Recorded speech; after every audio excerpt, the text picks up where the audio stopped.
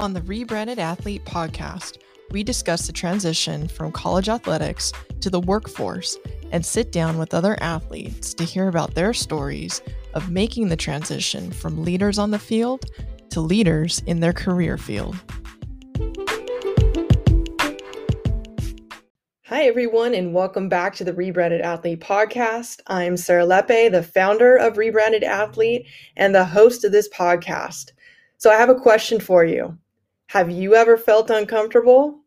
Yeah, I know I have, and I'm sure that we all at some point in our lives have too. As a high-performing athlete, we're put into so many different situations that test our mental toughness day in and day out. When I was a freshman in college, one of the biggest eye-openers for me on the court competing against other college athletes and my teammates was how much your mental game outweighs the physical aspect of the game.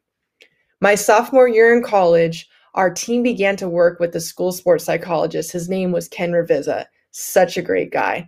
I still remember the first time I heard Ken say in our locker room, "You have to be comfortable being uncomfortable." And this talk came after a really difficult game and situation that we were in.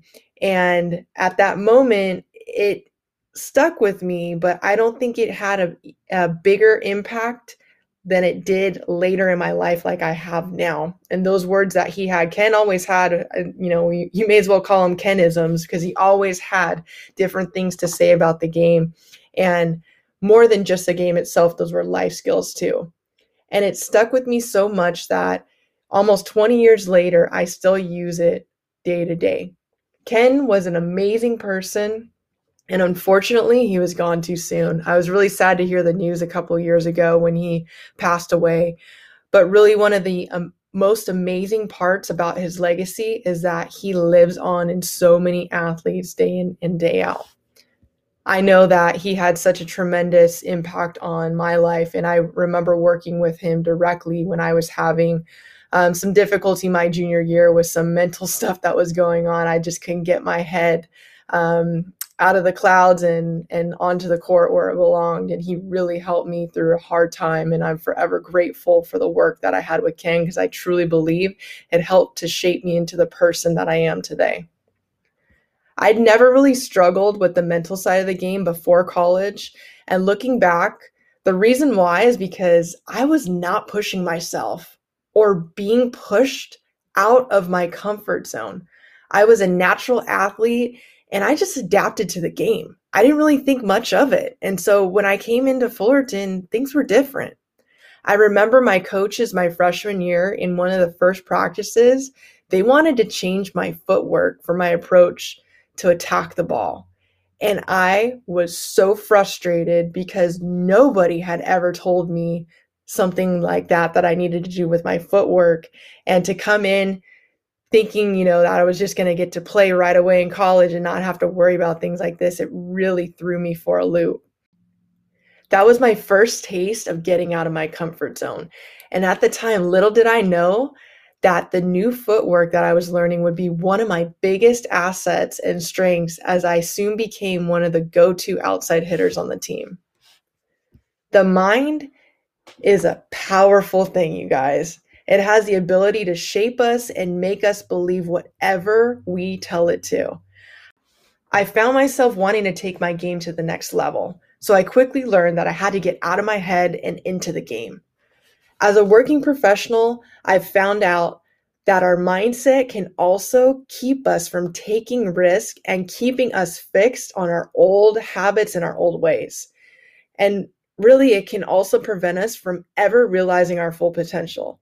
It's really easy, you guys, to get comfortable in your first job because you are an athlete and you are going to kick some butt in whatever job you have. Even if you have a little side job, you have that athlete mentality and you have that drive, and people are going to want to make you the manager, the supervisor, the boss on your first or second day of work because they see your work ethic. I've come across many people in my profession that are so routine oriented that they've not changed things up in decades. We're talking they love having that consistency, but at the same time, they haven't been able to challenge themselves to rise to a different occasion. It's okay to have routines, you guys, but don't get stuck, don't get complacent and stay in one spot. You always need to be challenging yourself so that you can grow. So think about this question. How do we truly reach our potential if we are unaware of what we're capable of? The simple answer, we don't. 75% of working professionals are unhappy in their current job. That's insane.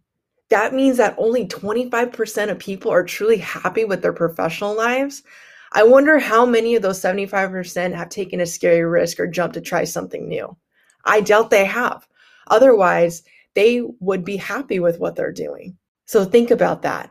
25% of people are actually happy with what they do every day for work. And if you guys don't realize, you spend most of your life, most of your waking hours during the day doing a job or profession, right? The other part of the day, you're at home with your family or whatnot, but a good majority of your life, you are doing something to get money, to have income, to have a business, whatever it's going to be. You need to make sure that you land in something that makes you happy and drives you to get up each and every day and pushes you to get uncomfortable so that you can continue to grow. I moved up quickly in my profession, not because I was competitive, but because I truly believe that if you're not challenging yourself, you're missing out on opportunities to become an even bigger version of yourselves. We are the ones that get in our own way. That's right. You're the one that gets in the way of you. Oftentimes, we self-sabotage ourselves because maybe we fear that change will not bring about the results we're looking for, or perhaps we're just content with the status quo, or maybe we're just too afraid because as an athlete, maybe you're afraid of failure. If you truly want to grow, you have to overcome fears and boundaries that you have most likely created for yourself in your mind. Then you have to have the courage to take the risk. So you can have the thought, but until you take that action, that's when the true change happens. Sometimes that starts with just one single step. And sometimes it's going after something that scares you to death.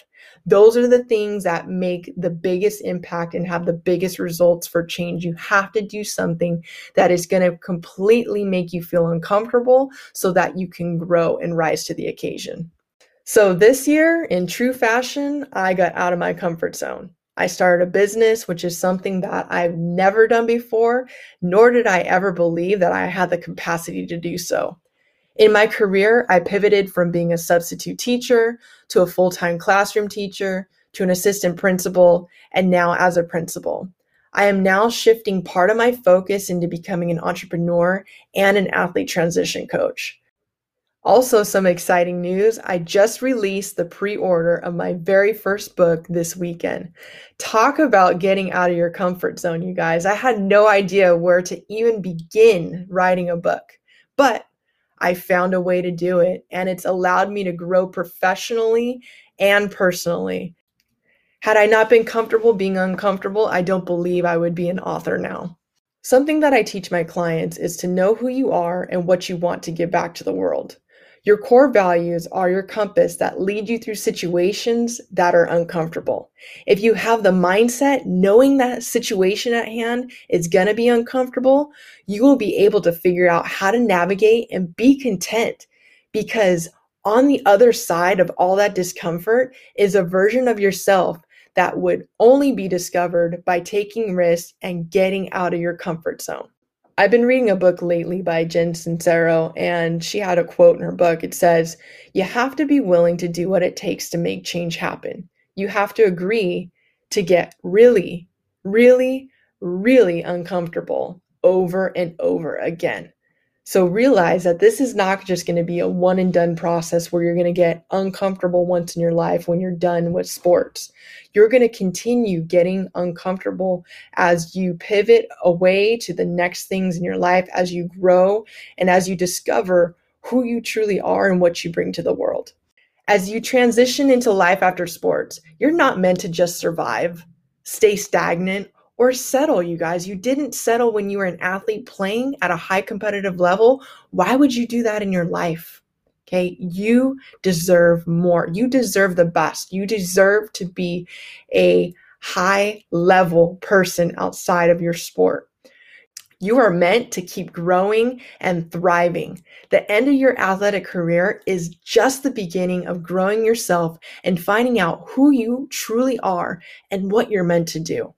The only thing you have to remember is to get ready for the next play, just like you did on the court. Stay on your toes. Be content with the idea that in order for that growth to happen, you're going to have to be willing to be comfortable being uncomfortable. Thanks so much for tuning in today, you guys. If you found value in this podcast, do me a favor, take a screenshot and tag Rebranded Athlete on Instagram so that we can share with all the followers. I truly appreciate all your support. I also have the pre-sale of my very first book, Pivoting from the Game, that's available now to pre-order. So go check us out on rebrandedathlete.com. You can also follow me on Instagram and click on the links to pre-order your book today. Take care, you guys, and I'll catch you next time on the Rebranded Athlete podcast.